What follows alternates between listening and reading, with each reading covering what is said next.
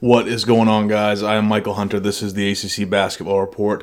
It is currently about 4:45 on 9/11/2020, a Friday evening, coming at you with episode number 102, I think.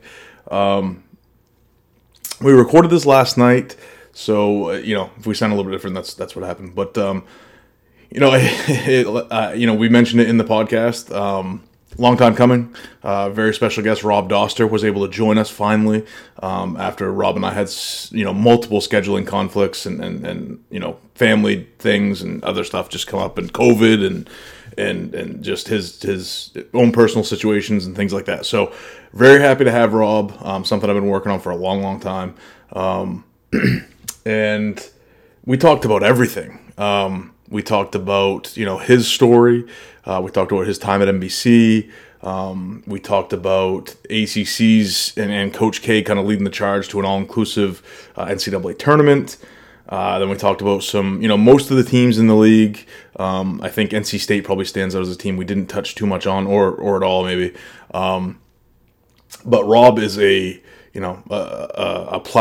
has a plethora of knowledge as far as basketball goes, and he has kind of that analytical mind that like the guys at Three Man Weave have that I don't really possess, as far as being able to, like, I can identify plays and good players and things like that, but some of these guys are able to see things that I just it's a level beyond what I can see or what I like to pay attention to. So it was a treat to talk with him, and hopefully I kind of held my own without making him think that I was too much of an idiot. But we put him in the bonus at the end of this episode, and it was a really good time.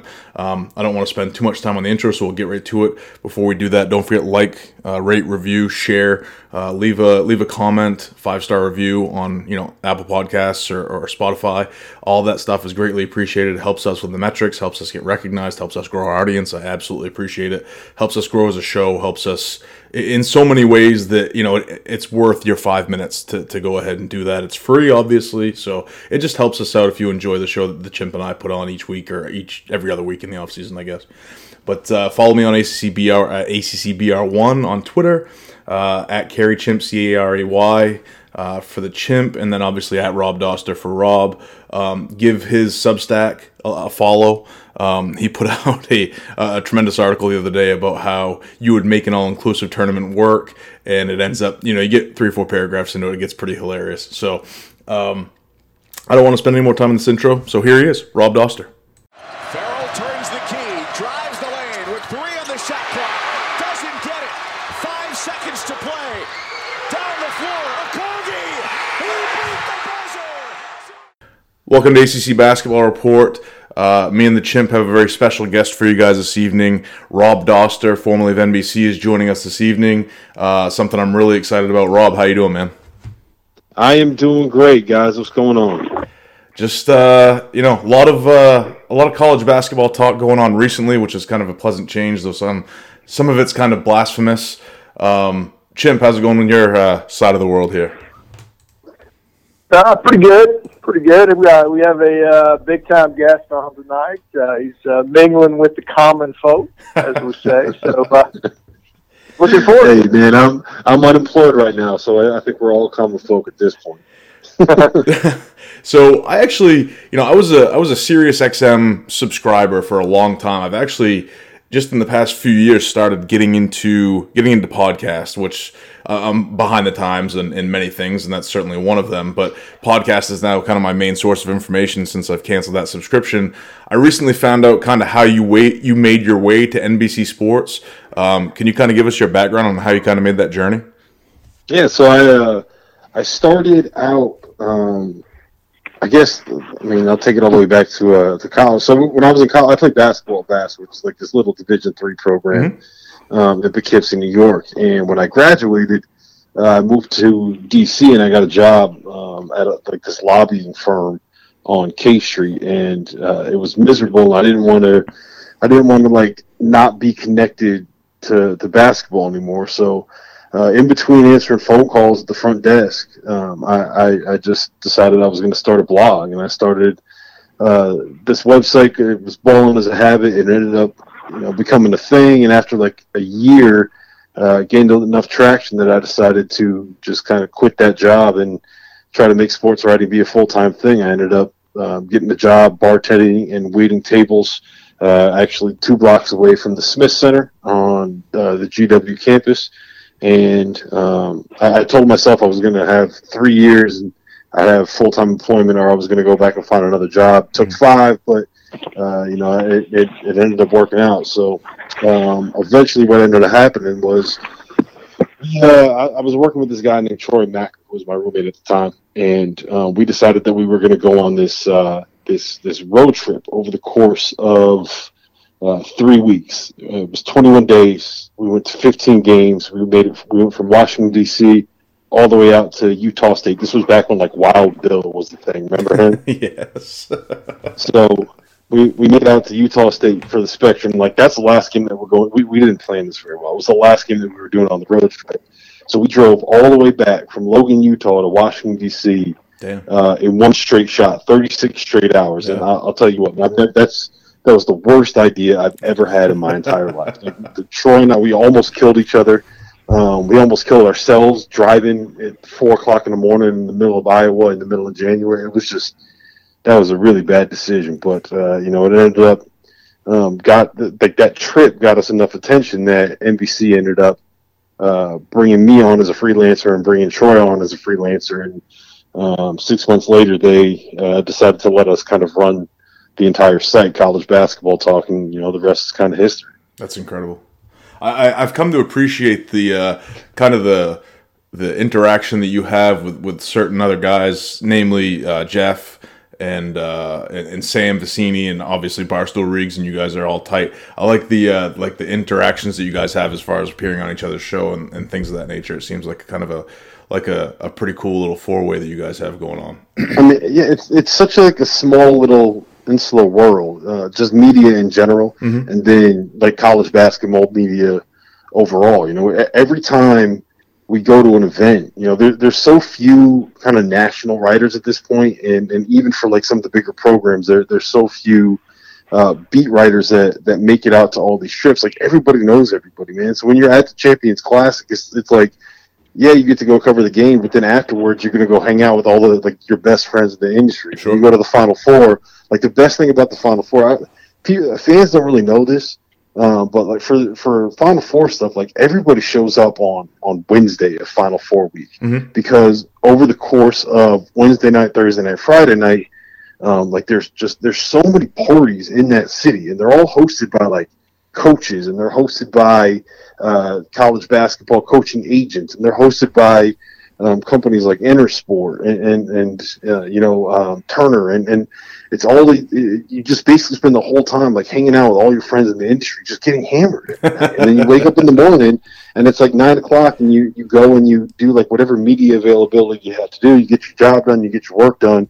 and then by like 7 o'clock, it's on to round 2. So it really is just like you're on like a little 4-day bender before you actually have to go cover like the best games of the season. So it really is, it's very unique in that sense, and that it's very insular, and everybody knows everybody. And it's just such a small world that it's very easy to become very close with people that are like quite literally direct competitors with you. Yeah, it sounds like a paid vacation to do something you love, which is what interests me. It is, man. Don't tell the bosses though. Don't let any of the decision makers in on the secret.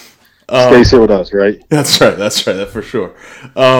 You, like so many journalists, and we've mentioned it already, have kind of fallen victim to this pandemic. We've seen cuts at The Athletic, SB Nation. Mike Rutherford also comes to mind, among others. Including yourself at NBC, recently let go from NBC. What do you have cooking now, and how long do you think it'll take for the industry to recover and get back to where it was, 6-8 months ago?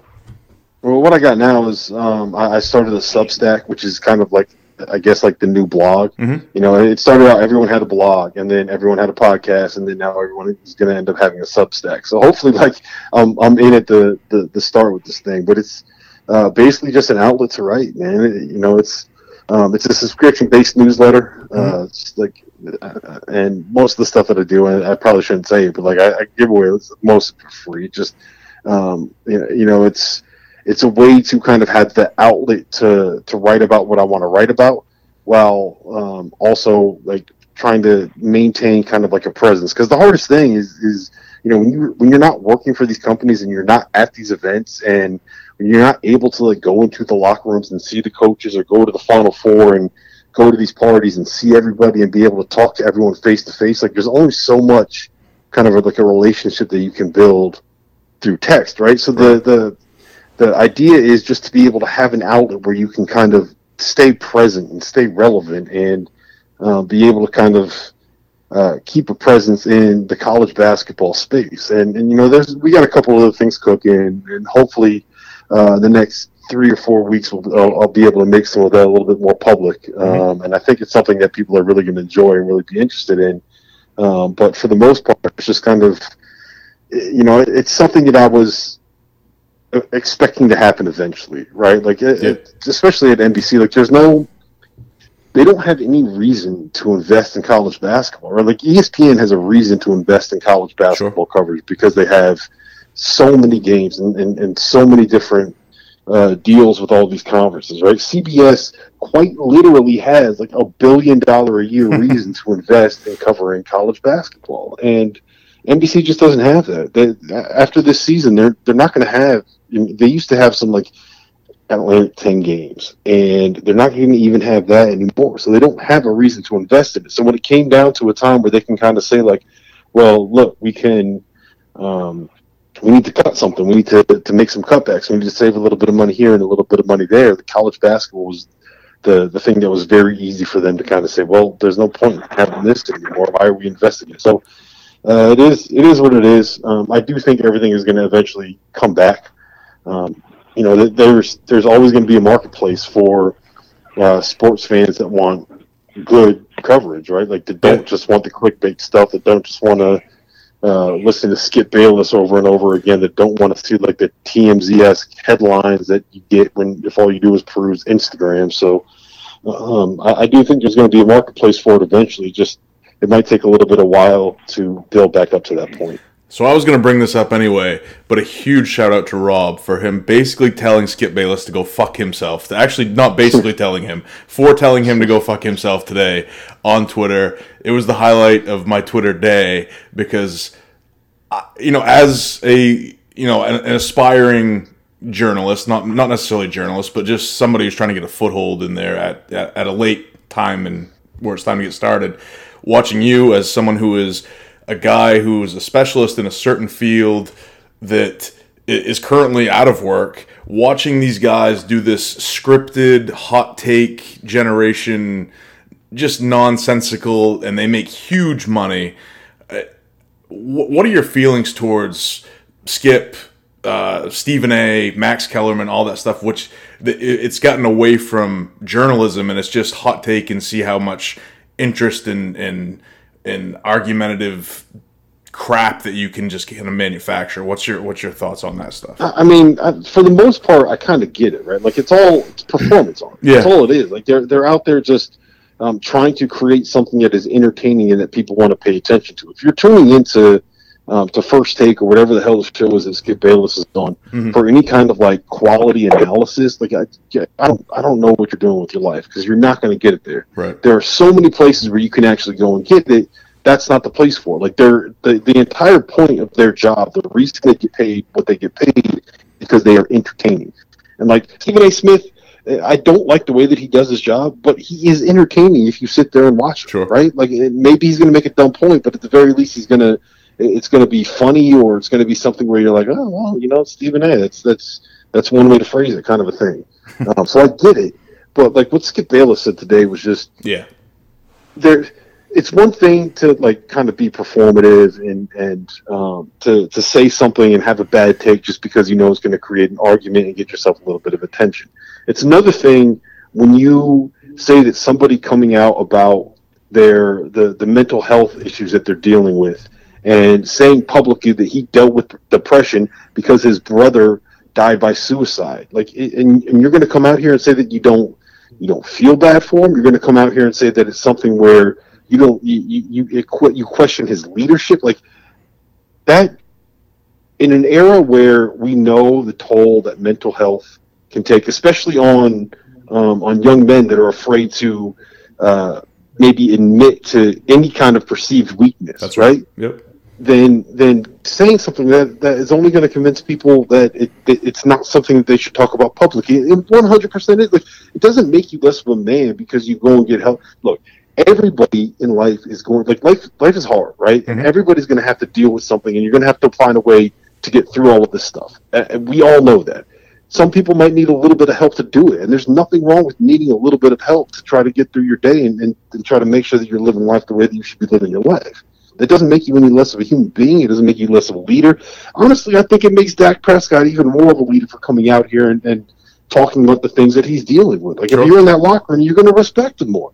And for Skip Bayless, who's never been in a locker room in his life, to get on TV and say that he doesn't feel bad for him and he makes him think less of him as a, like, go fuck yourself, Skip. Like, to me, like, it's dangerous. It's pretty much the worst thing that you could possibly do, and he's harming way more people. Like, a bad sport take doesn't hurt anybody. It might be annoying, you might not like it, you might disagree, but it doesn't hurt anybody. The thing that he's doing is dangerous, and it could end up hurting people. So you can't do things like that. And I also I know that people are going to say, like, you should just ignore them, don't feed the trolls. For the most part, yes, but in a situation like this, it needs to be called out and it needs to be made public that it is okay. Like, it's okay to not be okay. If you need a little bit of help to get through your day, if you need someone to talk to, if you need counseling, if you need anything you have to do to make sure that your mental health is exactly where you need to be, is the exact same thing as making sure that, like, you ice your ankle if you roll your ankle, right, or you put heat on your back if your back hurts. It's mental health, and making sure that your health is right is not weak. So. Funny, real quick story going back to the beginning of the pandemic. I'll throw it over to Chimp to get his thoughts on Skip here in just a second. Going back, I work in multifamily construction. We do usually units of 242 apartment units or whatever, and obviously those units come with issues.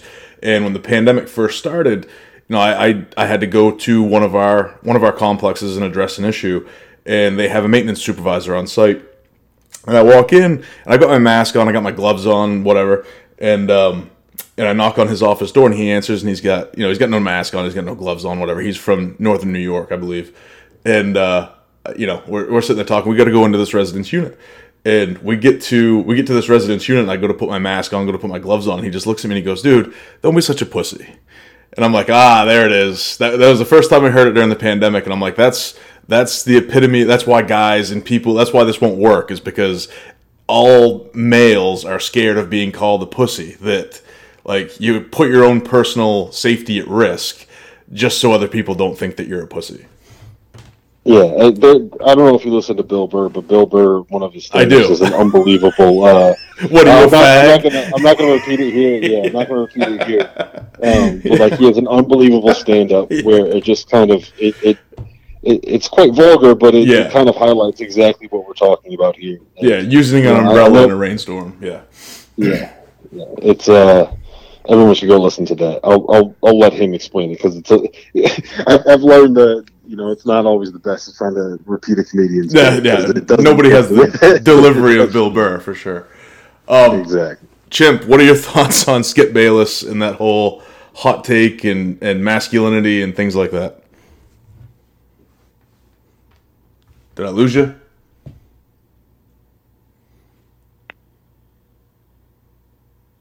All right, we'll move on. Maybe he'll call back in. He has phone problems sometimes, so it's not a huge surprise. I guess getting into the ACC, Coach K kind of led the charge on some kind of proposal this week where the ACC floated the idea of allowing all, 357 teams, Division I teams, into the NCAA tournament. Obviously a blasphemous idea, obviously a money-driven idea for the ACC, both coaching and university-wise.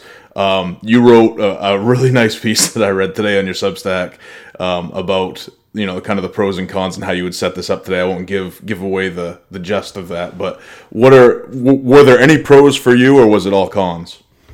I think that in theory it could be like kind of fun. right?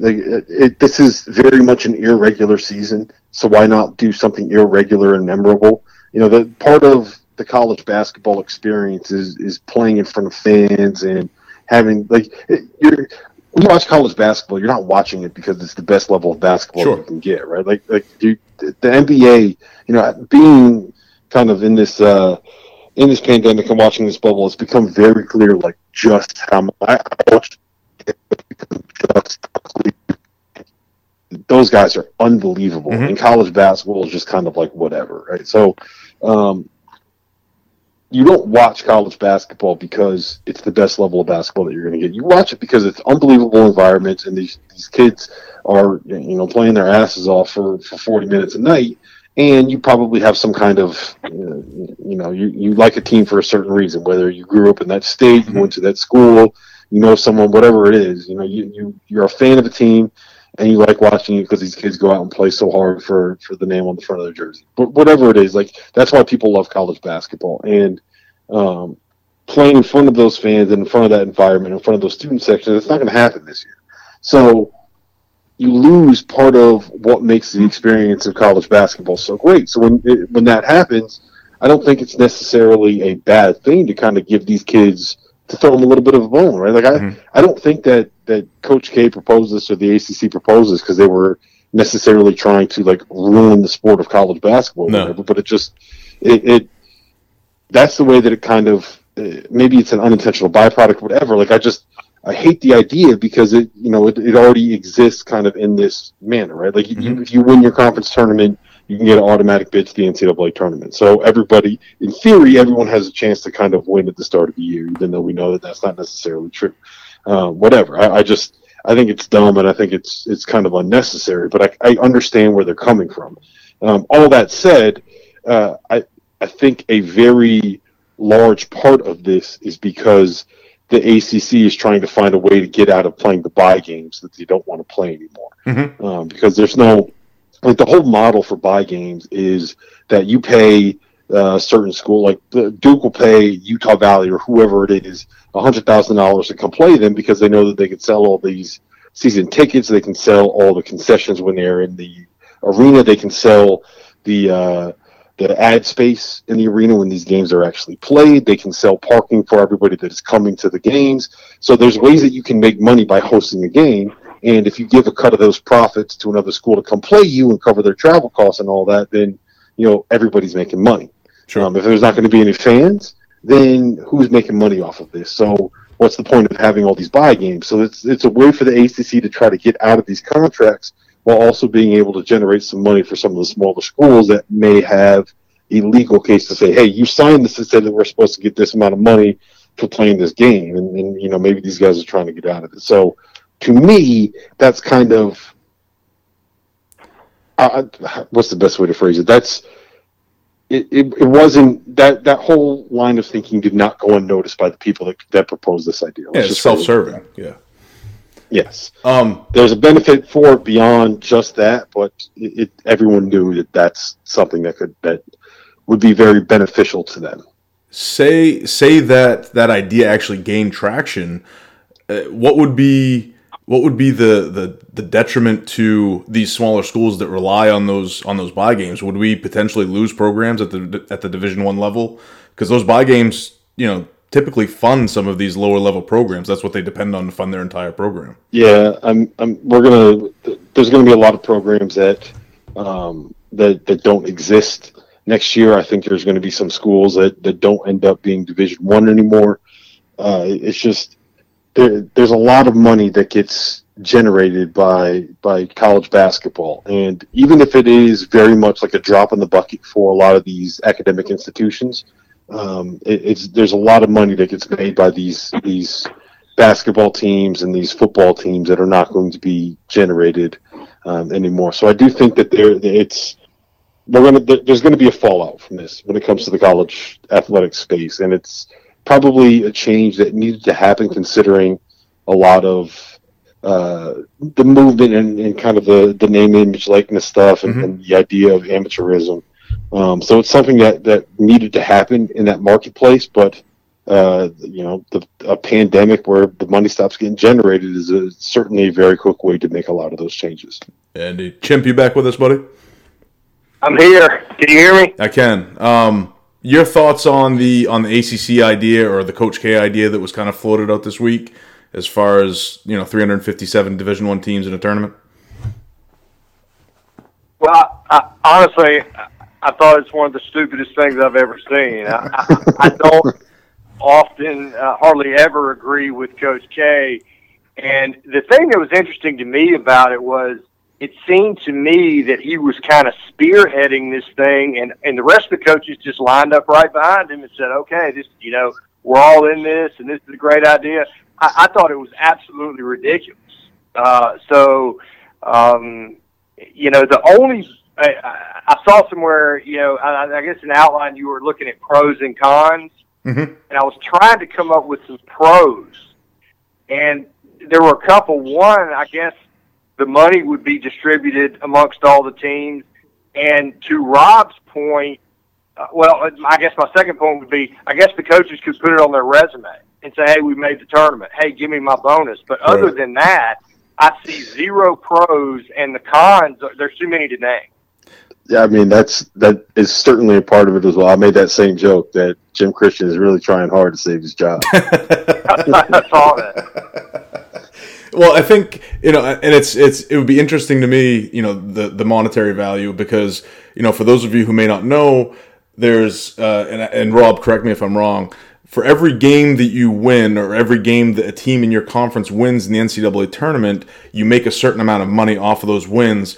That money is then thrown in a pot and equally distributed over the course of like 4 years, starting a year after that tournament ends or something like that. So it's monetarily beneficial for the ACC to put as many teams in that tournament setting as possible and gather as many wins as possible to then up that bankroll. Is that am I on the right track there, Rob?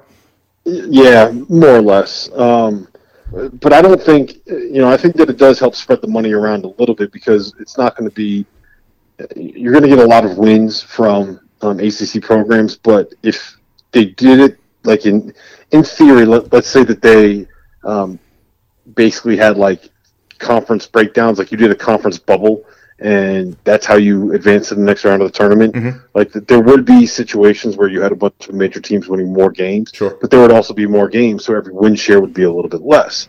And like the other part of it is the NCAA, like everybody is hurting right now, mm-hmm, right? And so what we're going to do is we're just going to spend all of this money on creating the infrastructure to have a 357 team tournament. Like the NCAA flies all of these teams private to every game that they have to fly to, right? You get chartered. And that's certainly going to have to be the case now that we're in the middle of a pandemic, and you can't risk having basketball teams on like public flights where they could end up contracting this virus. So just think about how much money it would cost to be able to do all of this. And it just, that comes out of the pot that you end up spreading around to all the different programs and all the different teams and all the different leagues. So it just, there's no way that it works, right? There's no way that it's going to happen. And I think that Dan Gavitt has basically come out and said, like, this, we're not doing this. It's not going to happen. Like, this is a bad, he's probably like, you don't want to piss off Mike Krzyzewski, but he's probably like, listen, respectfully, this is one of the worst ideas you ever had. Yeah. Mr. Krzyzewski, with all due respect, I said all due respect, go fuck yourself. But no, yes, more or less. I want to kind of get into the actual basketball now. One of the things I remember from last season, because I always remember when people agree with me, I never remember when I was wrong or when I may be on an island. But you were one of the only people last year that kind of agreed with my thinking as far as Louisville goes. On a podcast you did with Riggs, kind of predicting the ACC. You picked Louisville to go to the title game. I picked them to win it all. I guess we'll start with what went wrong with Louisville last year, and what did you kind of expect from them that didn't really happen, and what do you expect from them going forward? Well, I mean, the big issue was kind of point guard play, right? Mm-hmm. And that was not necessarily the program's fault. And part of the reason why I was very bullish on them was because I kept hearing from the staff that like David Johnson is awesome. Mm-hmm. David Johnson is awesome, and David Johnson's gonna, this kid's a pro. All of that kind of stuff, and he hurt. I think was it a shoulder? I think he had a shoulder injury and got shoulder surgery in like late July. Maybe it wasn't. My timeline might be a little bit off, but whatever it was, like he was banged up and he didn't really start playing until I think it was either late November or early December, and then he wasn't really healthy or in shape until kind of like mid-January. Like his breakout game was that game when they won at Duke. So the issue was, to me, like I'm doing a draft profile right now on Jordan Moore, because Jordan Moore, to me, like when I watch him play, and during the season I was just like, I don't know if this kid's got what it takes to be an NBA player. Like he can't really handle the pressure. He's not going to end up being a go-to guy. Mm-hmm. And that was very much an issue for that team, right? Like Jordan Moore shrunk too many times in big games, or important games, and he couldn't really handle when the defense threw everything at him. Right? He's just not. He's not someone that you go to create a bucket, right? Like he's a great shooter, but he's not someone that's going to go create something for himself. And watching these playoffs, like I'm watching Duncan Robinson, right? And I'm like, why can't Jordan Moore like do that same kind of stuff? He's also 6'7". He also has some question marks defensively. He's also a very, very, very good shooter that has proven he's a guy that can run off of screens. And I think that's actually pretty ideal for Jordan Moore kind of as a player, because like he profiles as a role guy, right? Mm-hmm. And so if they had David Johnson last year, and in the games where they did have him healthy playing his best, that took the pressure off of Jordan Moore for having to be a guy that created everything himself. And it allowed him to be a little bit more off the ball. And if David Johnson was there and kind of playing at his best, then I think that it would have been much different. Like, I remember having conversations with the staff where they were just like, hey, you know what? We used Jordan Moore as a decoy in this game, and we ended up going and winning at Duke in Cameron Indoor Stadium. Yeah. So it would have been beneficial, I think, to everybody involved to have someone that could create something outside of someone whose job is not to, or whose best role is not to be a creator. Yeah, when Nora specifically, when he struggled, they struggled. And Johnson, like you said, he was dinged up for sure. I want to talk about him a little bit. I see a lot of guys, a lot of indies such as myself, having David Johnson immediately elevate to their ACC first teams. I'm not sure that's going to be the case given, where I think of, Jose Alvarado and certainly Kie Clark, maybe Chris Likes. I'm kind of big on Miami this year. I think that he's probably like a second or third team guy this year is his ceiling, with, first team possibly next year and his senior year if he returns. I think his ability to shoot is questionable. I think that game against Duke, you remember that game, it sticks out in your mind, and you say, wow, this kid's a star. And I certainly think he's an NBA player. I don't think there's any question about that. But do you think he's at that level right now? Do you think he's a ACC first teamer this year? Well, I went one step further. I have him as a preseason third-team All-American and a guy that could end up being a top 20 pick in the NBA. There you go. Like, I think he's going to be one of the breakout stars in all of college basketball. And it's because I think part of – you mentioned the shooting struggles. I think part of that was just, when you have a shoulder injury, it takes a while to get the strength back in your shoulder to be able to shoot the way that you normally want to shoot. But I've kind of learned, like, guys that just understand how to play, that have that basketball IQ, and ball screen heavy offenses that can make all of the reads that they need to make out of a ball screen. Like, just you want to bet on those guys. Yep. And we kind of seen it a little bit with, like, not to go back to the NBA again, but like with Luka Doncic and the way that he reads the game and he sees the game. I don't want to put David Johnson on that level, but he's a guy that can, like, he can make all of the reads out of a ball screen that you need to be able to make. He can make all of the passes with either hand. And I just think that, with an off season of development and getting healthy and being able to get a shot right, I think the ball's going to be in his hands. I think that they're going to kind of let him rock. I think they're going to be a top 20 team. I think he's going to be one of these guys that averages like 15-7. And if you do that on a team that is like top 15, top 20, like, you're going to be a guy that is considered one of the best players in the country. So that's kind of where I'm at with it. Do you think him being there is going to be enough, considering they lost Noor, they lost Sutton, they lost Enoch. Do you think Samuel Williamson is going to give him enough help where Louisville is ultimately successful? Yeah, I think Samuel Williamson is going to take a step forward. Like I liked what I saw from him in the limited minutes last year. They got the kid Minlin coming in from San Francisco, who's just like really what you want in that role. He can guard, he can make shots, he kind of understands who he is, and I think that he's a little bit overrated in terms that's going to end up being in the ACC. But that kid is still like a really, really, really good player that will take a little bit of the pressure off of David Johnson. Because, he spent the last 3 years at Radford playing on the ball. So it's not like David Johnson's going to have to do all of this stuff himself. He's going to have another point guard in the backcourt. And, I've made this point over and over and over again, but if you look at the teams that have won the last, I believe it's 10 national titles, all of them have had 2 point guards starting in their backcourt. From 2010 to 2019, so that's something that I think is promising for Louisville. And then overall, it's just kind of I bet on Chris Mack to kind of figure it out. So I don't know if I'm kind of like a bullish on them compared to the rest of the country, but I do think that Louisville's got like top 15, top 20 upside, and that's because I think that David Johnson has like ACC Player of the Year upside. Yeah, I've been touting Malik Williams for years now, and I'm hoping that loyalty is eventually going to pay off. So, oh man, yeah, look, I want him to be better than he is. But me too. I don't think it's going to end up happening. I want to kind of go to something else that we've heard in the offseason. It's funny to me because when you have a Hall of Fame coach and they say something that sounds somewhat ridiculous, you watch their entire fan base just get on board without actually thinking about it. And that's Roy Williams talking about playing Garrison Brooks at the 3 spot with Armando Bacot at the 5 and possibly freshman Day'Ron Sharp playing at the 4. I get somebody sending me a video yesterday of Brooks in preseason practice this year shooting jumpers from out at the 3-point line and just drilling. I mean, nobody's in his face; they're just in practice. He's just out there fucking around. And they're like, see, he can shoot him. I'm like, okay, but I'm not sure I'm comfortable if I'm a UNC fan with Garrison Brooks out there shooting threes.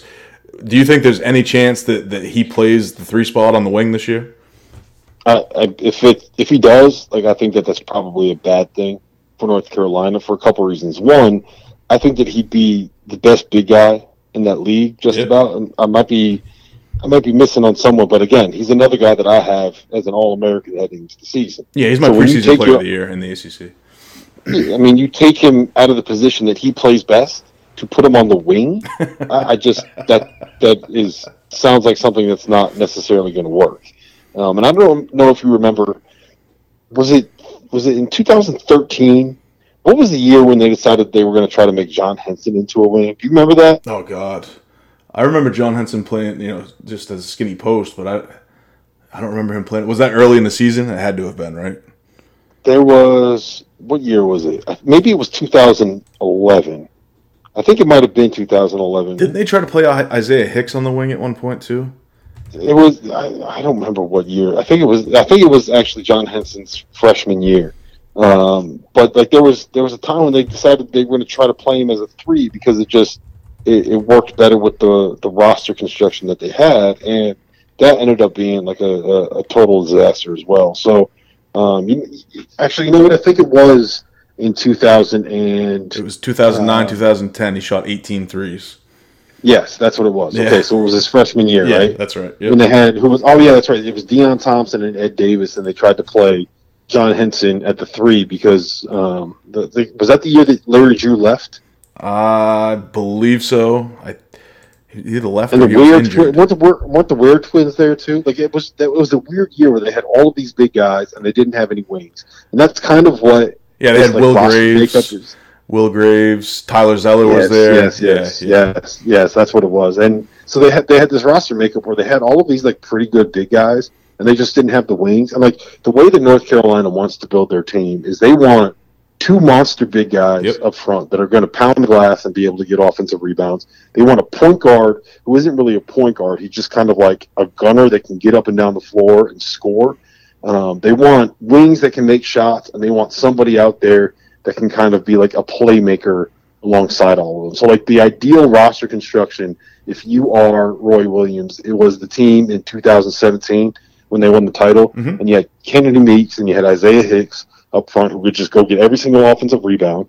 You could play Justin Jackson on the wing alongside Theo Pinson, who kind of like in the half court more or less played the point guard role, and then you got Joel Berry, who is your quote unquote point guard, but is more or less like the scorer and the go-to guy that's going to create a lot of shots. So that's the best roster construction that you could have if you are playing the Roy Williams system. And I feel very comfortable saying that because when I was in college, we called our offense Kansas because it was basically exactly what Roy Williams ran when he was still at Kansas.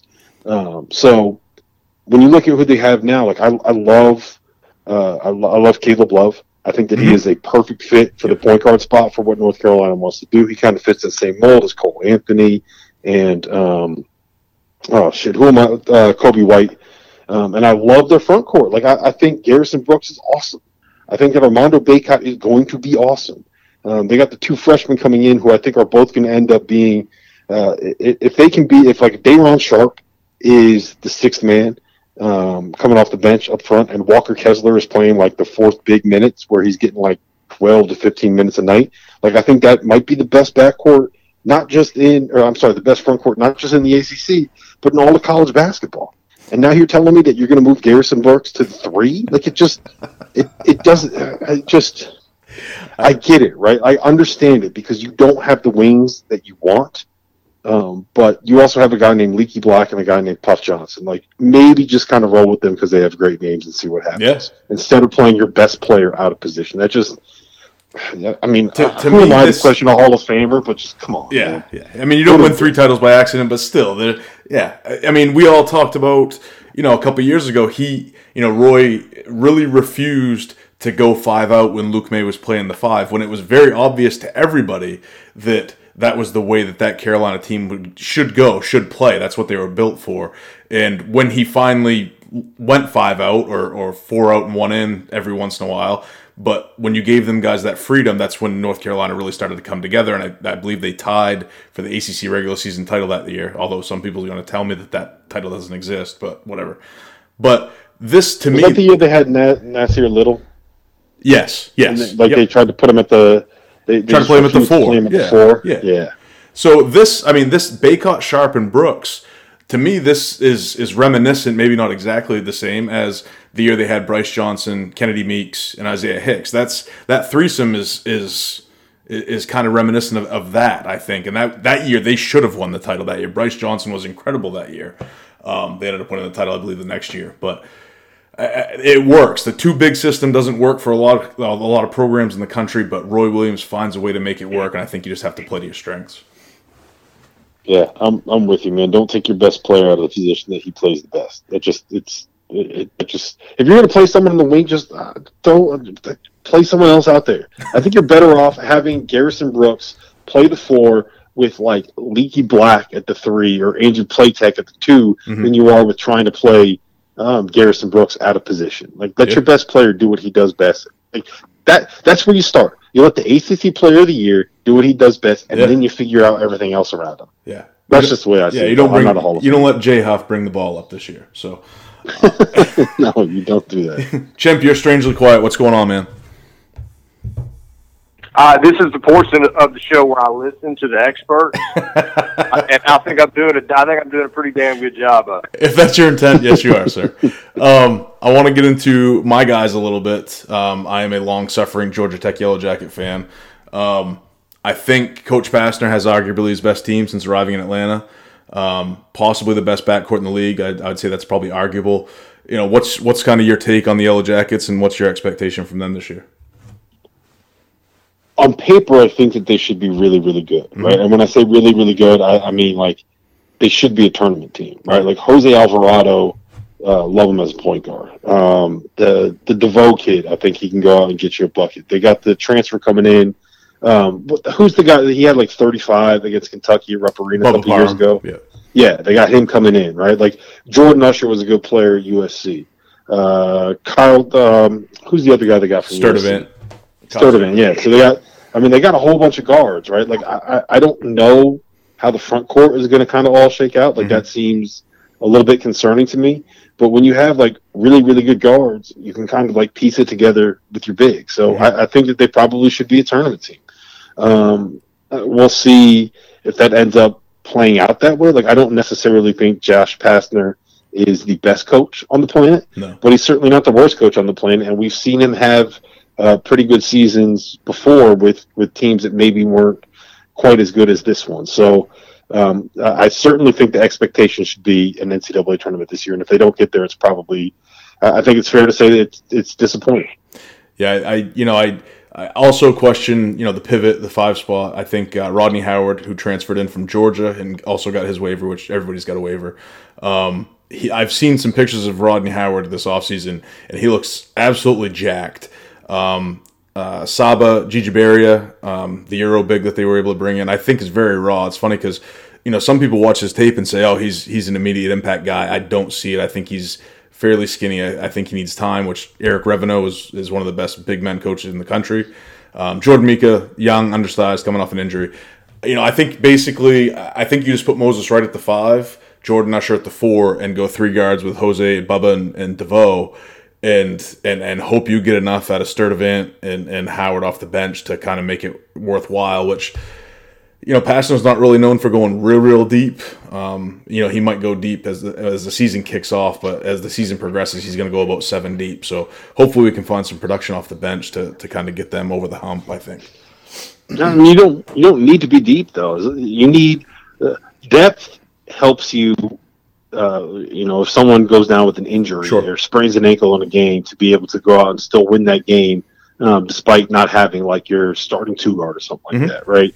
And depth helps you. It certainly helps you in practice because you're able to actually have your star players going up against other really good players instead of going up against walk-ons or GAs or whoever it is. So depth helps in those factors, but it doesn't necessarily. Sometimes it's better if you look at Jay Wright's rosters. Like, he never has 13 scholarships filled with guys that are eligible to play. He'll have 9 or 10 guys that aren't redshirting, and the whole theory of that is that it keeps everybody happy and it makes sure that you don't have all of these guys sitting on your bench not playing, getting mad, becoming kind of cancers in the locker room, whatever. So I don't think that depth is necessarily an issue. I do think that it is a problem when you don't have big guys. Like, it's one thing if like we're wondering what's going to happen with like your 3rd big, or like how you're going to figure it out with Walker Kessler as your 4th big at North Carolina. It's another thing where like, yeah, we don't know if they actually have anyone that's any good at center. That's a little bit of a concern. I mentioned before, I'm pretty high on Miami this year. I think they have a ton of wing depth or wing talent just in general. I am a little bit, uneasy as far as Florida State goes. I think, losing Trent Forrest, losing Devin Vassell is very similar to what West Virginia went through a couple years ago when they lost Javon Carter and Miles Daxter, or Daxter Miles, I'm sorry. I do think Scotty Barnes is the freshman of the year in the ACC. A lot of people really disagree with me on Florida State. They have him, top 3, 4, 5 in the league. I know Hamilton currently rolling and maybe has hit his stride as a head coach in the last probably 6 or 7 years. But without Trent Forrest, do you think the Seminoles kind of fall back a bit in the ACC? Yeah, they won the league last year, and I don't think they're going to win the league again this year. Well, yeah, sure. You hit the nail on the head, though. The issue is Trent Forrest to me. Is like, I don't know. Do they actually have a point guard on that roster? Like, I've been told that Scotty Barnes is going to play the point. That's. I can see it. He's legit really good, dude. Like, he can really, really play. But when I don't know if he's good enough to be like the starting point guard on a team that wins the ACC. Right. Could it be the starting point guard on a top 25 team that makes the NCAA tournament? Absolutely, especially when you consider just how good they're going to be defensively, and like they're going to be awesome defensively again. It's just kind of Hunter Hamilton is a machine, man. Like every single person on that team, like it feels like they're all 6'7", crazy strong, crazy athletic, and can guard 1 through 5 legitimately. And it's going to be like that again this year. So they're going to be very, very good defensively. Trent Forrest was really underrated as a point guard throughout his entire career at Florida State, and I don't know how they're going to replace that. Yeah, and if anybody's not 6'7", really, really athletic, they're 7'4", and can just block a ton of shots. Yeah, exactly. And he recruits 2 type of players. That's it, right there. Your thoughts on Miami? I'm really high on Miami. I like the Brooks kid from Cincinnati. I think that's a piece that they've kind of been missing in recent seasons since Duan Hernandez was ruled ineligible. But I think Larrañaga kind of brings it back this year. Yeah, I love Chris Likes. The kid they got coming in from Oklahoma should be pretty good. Nasir Brooks absolutely helps because they kind of, the best Jim Larrañaga teams always have like some kind of big guy, big presence in the post, and a great point guard that you can put in ball screens, and I think they have both of those things. I don't know if I fully trust the wing talent. Who's the kid they got coming in from Stony Brook? Has he got a waiver yet? The kid from Stony Brook. I know they have Harlan Beverly out of Montverde. Isaiah Wong is going to be there playing kind of the second point guard. The transfer. Olanai. Oh, okay, yeah. Okay, yeah. Yep. Yeah, so I think that if he can get the waiver, it just helps because that's another another body on the wing. But I do think they're going to miss. Who's the fat kid? Dejan Vasilovic, right? Like they're going to miss him. Yeah. Because that was my favorite player in college basketball. Like he was a legit fat dude that did nothing but go out there and jack threes. Like he was my favorite player in the country, and not having him on the roster, like, huge flub. They should have found a way to get him like a 5th year, and then a 6th year, and then a 7th year. Even though he already looked like he was kind of like a 9th year graduate student that had just spent, when you live in frat houses for 9 straight years, you're going to end up having a little bit of extra padding, and that's kind of who Vasilovic was. So I'm going to miss that guy. Yeah, that kid, when he was a freshman, nobody knew who he was, and true to form for Georgia Tech is some kid you've never fucking heard of comes into the game and drills like 5 or 6 triples. And you're like, who is this guy? Like, I'm trying to shut down Angel Hernandez or whoever, or Angel Rodriguez, and this guy steps in and hits 5 threes, and we lose by 12 at home. But, for those... I remember I was sitting next to I remember the first time that I saw him play, I was sitting next to Jeff Goodman at who I can't remember who Miami was playing, but I just remember Goodman being like, wait, who's this fat kid out here? It was the first time I've ever felt like I was in shape watching somebody play college basketball. So, this kid from Stony Brook that Rob's talking about is Elijah Olanai, I believe is how you pronounce his name.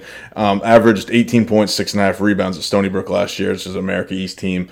6'5", again, another wing to go with McGusty and Harlan Beverly and Isaiah Wong and Chris Likes and everybody else that they have out there. So Miami should be able to at least compete better than they have in most recent seasons, and I think Larrañaga is kind of an underrated coach as well. I guess preseason prediction, we'll go back to the top of the league. My top 3 was, I think, conventional in who they were, but maybe not unconventional in the order. I had Virginia at 1, UNC at 2, and Duke at 3 in that order. Is Virginia winning this league a foregone conclusion with Jay Huff coming back? I think so, but that has more to do with the fact that I don't really know what to make of anybody else in the conference than the idea that, like, Virginia is full of world beaters. They're going to be great defensively, sure. And I think getting Sam Hauser eligible is really going to change things for them offensively. Like, that dude can just flat out score, and he is perfect for both of the offenses that Tony Bennett wants to play, whether they're doing their ball screen continuity or they're doing the block remover. Like, he can run off of screens and run off those pin downs, but he can also be a guy that is like can pick and pop and space the floor, and he's just a very, very good player and someone that I think is going to be right there with Garrison Brooks for the ACC Player of the Year conversation. I have him as first team All-American. But it's not like, when they won the league with Kyle Guy, Ty Jerome, and DeAndre Hunter, they had 3 first-round picks, right, including a top 5 pick on the roster. When they won it with Malcolm Brogdon,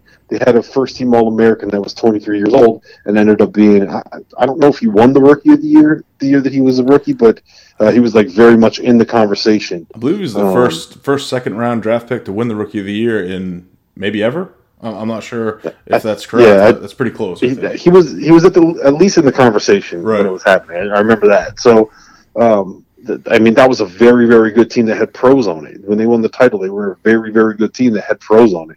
I don't know if they had, if Jay Huff was a pro, he'd have been drafted already. Right? Like, if Sam Hauser was a pro, he wouldn't have transferred after his junior year at Marquette. He would be in the NBA right now. So they're old. They have some really good pieces. I think they're going to be great defensively again. And Sam Hauser is going to really kind of loosen things up for them offensively. But I don't think that they're necessarily going to be anywhere near the best teams that Tony Bennett has had. Now, I do think that they're going to win the league because we have all these questions about how good North Carolina's wings are going to be. We have all these questions about who's going to play the point for Florida State. Duke, I can't believe we're all this far into the podcast without mentioning Duke yet, but Duke has a whole bunch of freshmen, and we don't know how those guys are going to necessarily fit together. Their best scorer this year could theoretically end up being Matthew Hurt, and that is a significant problem because I don't think Matthew Hurt is all that good defensively. Now, I love Jalen Johnson and the DJ Stewart. I think that's his name. I can't remember his name. The kid from Chicago, the scorer. He's a bucket, man. He's gonna be able to score for him and put up points in a hurry. But they're probably going to start 4 freshmen and Wendell Moore.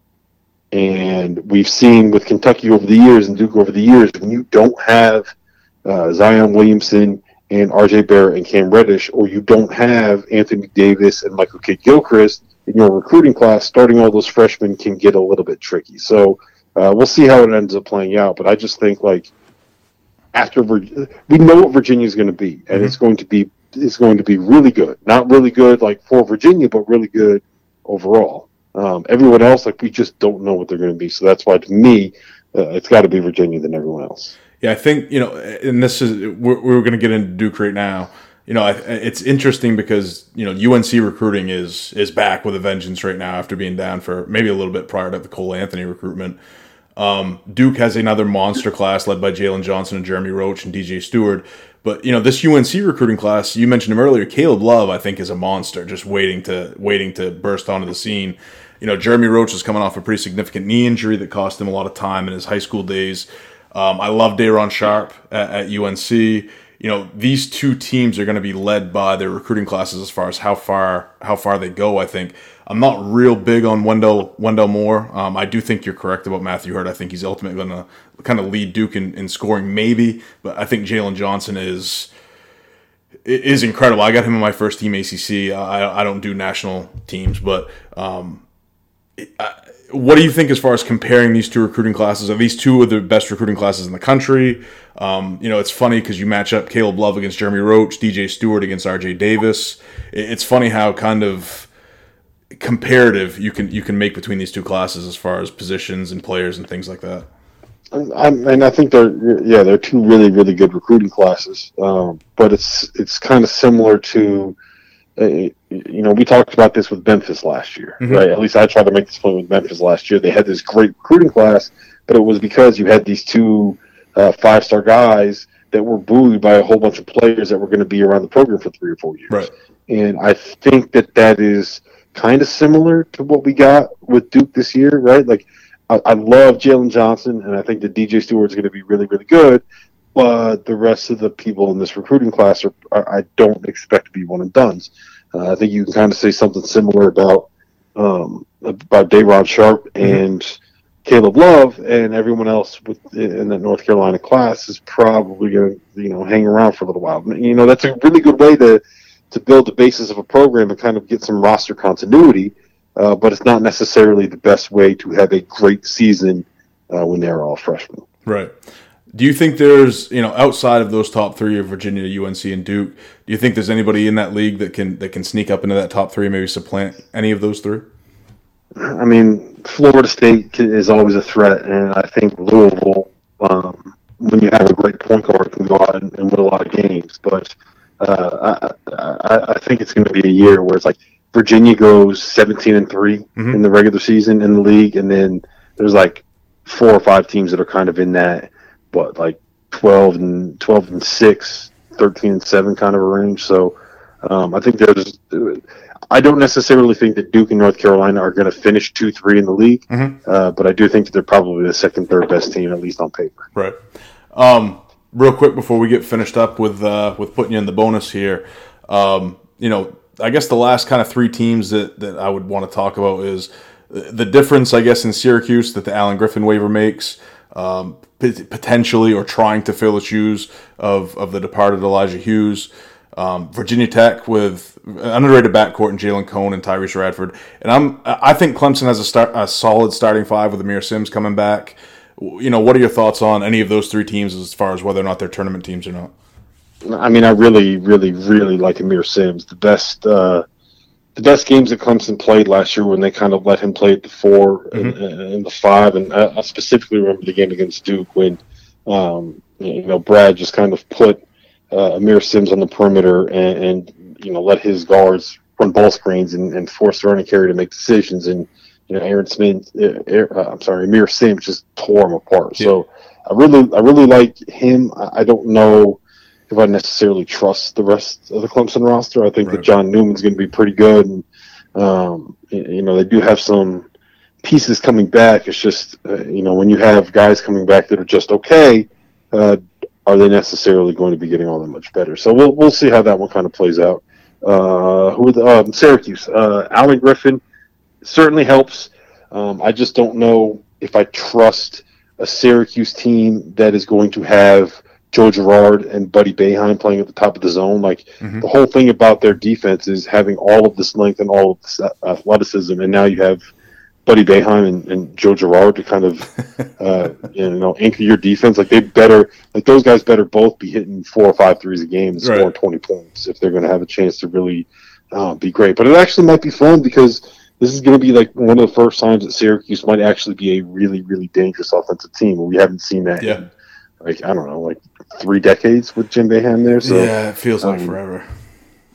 And then Virginia Tech was interesting to me until they lost Landers Nolly, and now it's just we'll see how it kind of plays out with them. Yeah, I think it's. I've learned, I guess, not to doubt Mike Young. I think he's got the kid that can shoot in Jalen Cone.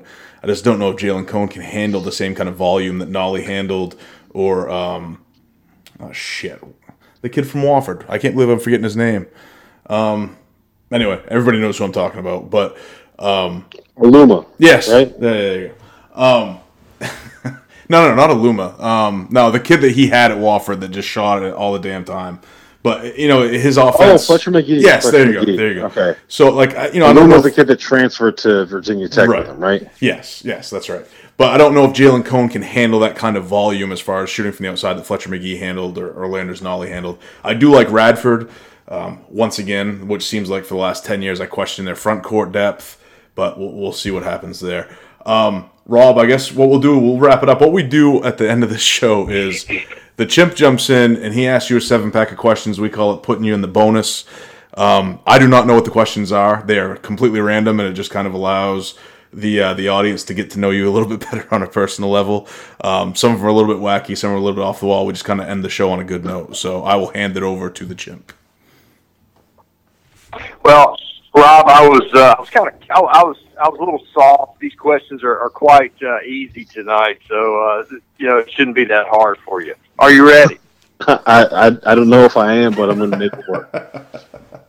All right. Question number 1: what is your most memorable wager you've ever made, good or bad, any sport?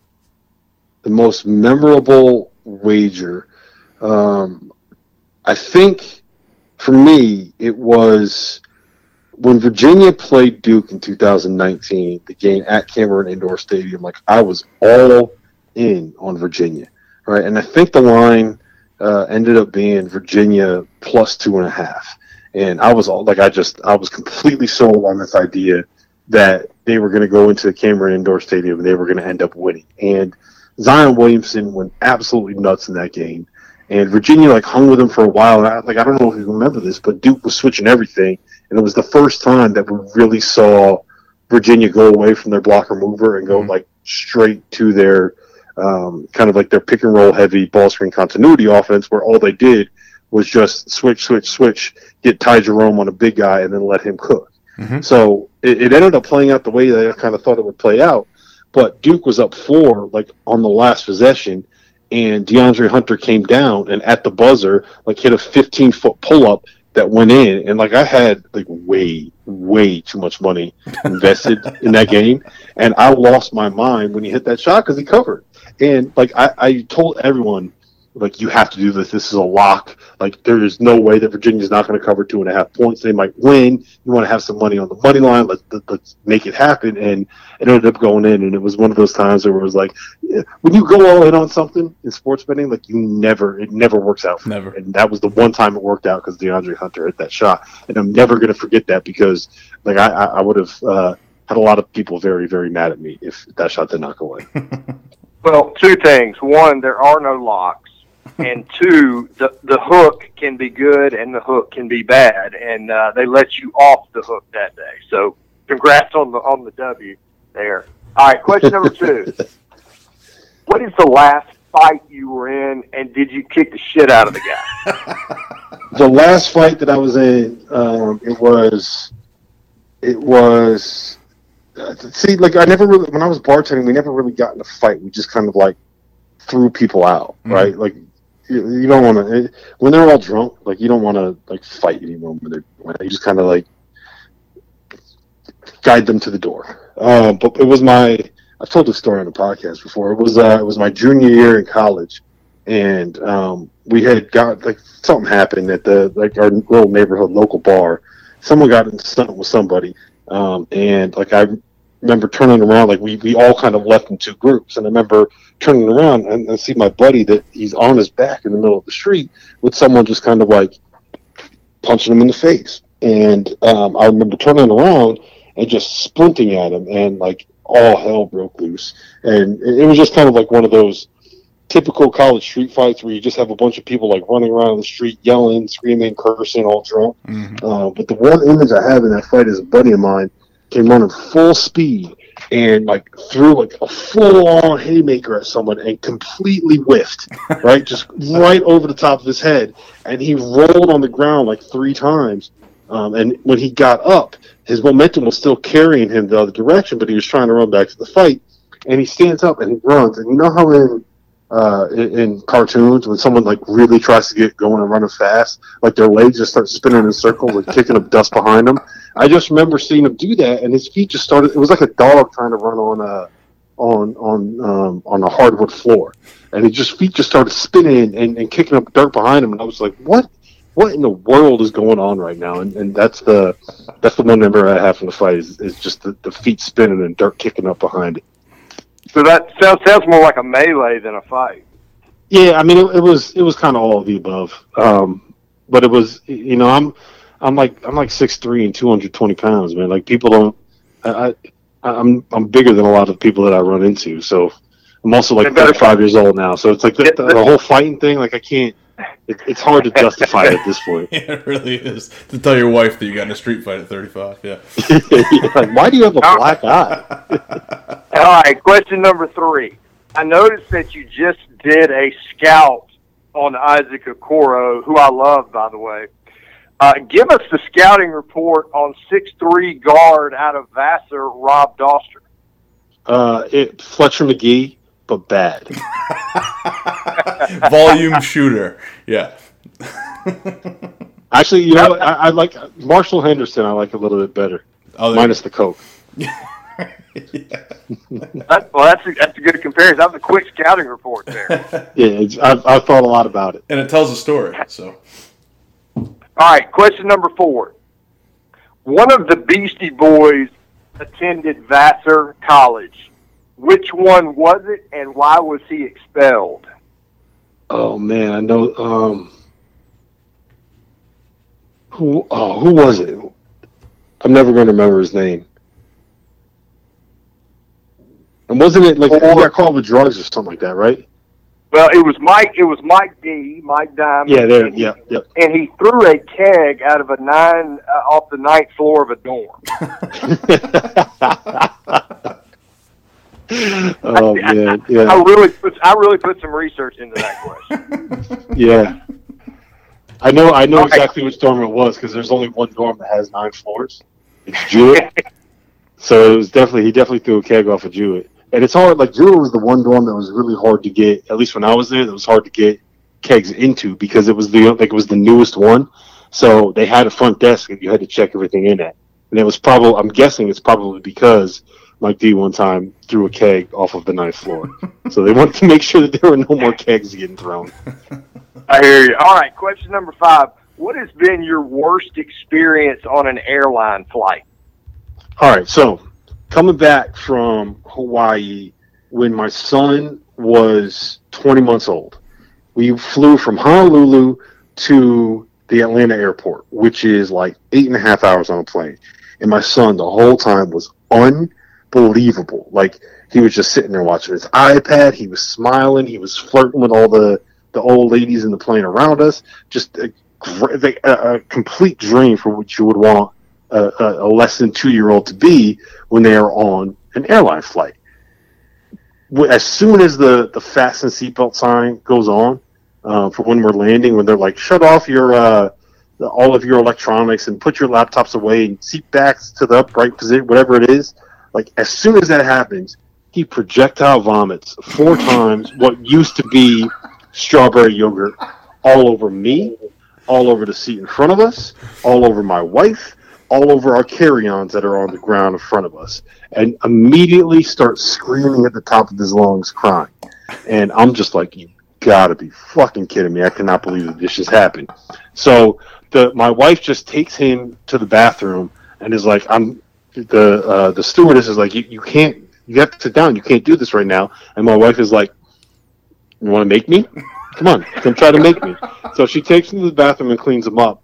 And he comes back and he's still crying. Like he's clean. We got it like changed out of the clothes, but he's still crying. And this woman in the seat next to me across the aisle just taps me on the shoulder, like the one part of my body that is not completely covered in what used to be strawberry yogurt.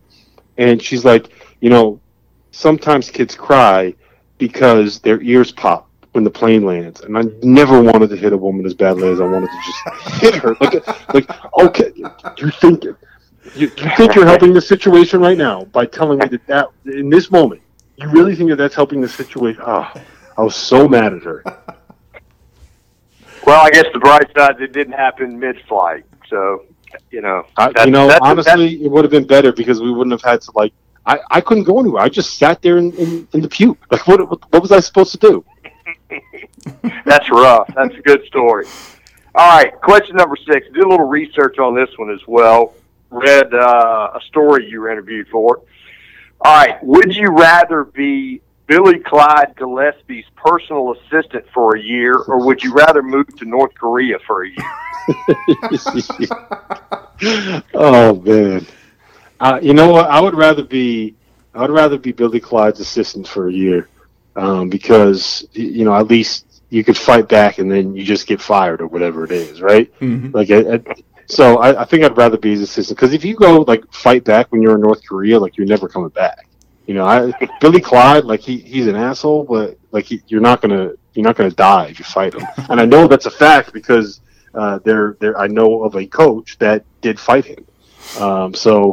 Funny story. After I wrote that, I got prank called. I'm not going to say who it was, but I got prank called by somebody that at one point in their life worked for Billy Clyde, and they called me from a number that would have that showed up from the same area code. It wasn't his number, but he called me from. It was like a group call, and he called me from a number that would have been the same area code that Billy Clyde is currently in right now. What is he at? Tarleton State. Mm-hmm. So he called me and he put on his thickest Texas accent and tried to convince me that he was Billy Clyde, and had me going for about 8 minutes. I thought he was like, when I see you, I'm going to have to fight you. And I was like, well, Billy, I guess we're going to have to fight. I'm big, so. Well, I wouldn't put it past Billy Clyde to maybe drunk dial you either. Yeah, I mean, that was the thing. It was 10:30 at night. I was like, oh man, this asshole's drunk, and now I'm gonna have to deal with this, and now I actually have to go out and fight Billy Clyde Gillespie. It's gonna. I was like, this is gonna happen in front of people. It's like, yeah, if I ever see him, it's going to be at a situation where there's a lot of people around. So it's like, do I really want to fight Billy Clyde Gillespie in front of a lot of people? He's old. He's probably gonna be drunk. I think he just beat cancer or something. Do I really want to fight an old drunk cancer survivor in front of everybody that I know in this business? I don't. That's a lose-lose for you, Rob. Either you Yeah, get your I really ass kicked thought I by was a gonna drunk have to cancer do it. survivor, or you beat the shit out of a drunk cancer survivor. What are you supposed to do? Like, if he keeps coming, you gotta think. Oh man, I was really nervous about that for a second. I really thought I was gonna have to fight Billy Clyde Gillespie. Luckily, it was All just a right. phone call. Last question. Which current college basketball coach would you let house sit and babysit your kids for a weekend? Whew. Scott Drew. Like, I'm not even thinking twice about it. Scott Drew. Huh. I've never come across a person that is more like positive and always smiling and always in a good mood. Like, every time I get a text from Scott Drew, there's like 3 like smiley face emojis or like the making the muscles emojis. Like, he's always positive. And I got to imagine that Scott Drew, if he's always positive, he's probably pretty good with kids. You know, I feel like he's probably trustworthy enough where if I put him in charge of an 18-month-old daughter, like for a weekend, you come back and that 18-month-old daughter is still going to be alive. And when you let other people watch your kids, like, that's really all you're looking for, right? Keep them alive. Make sure they don't eat all of the candy. And I mean, that's basically it. There's nothing else. There's no in between. You just want to get your kids back alive.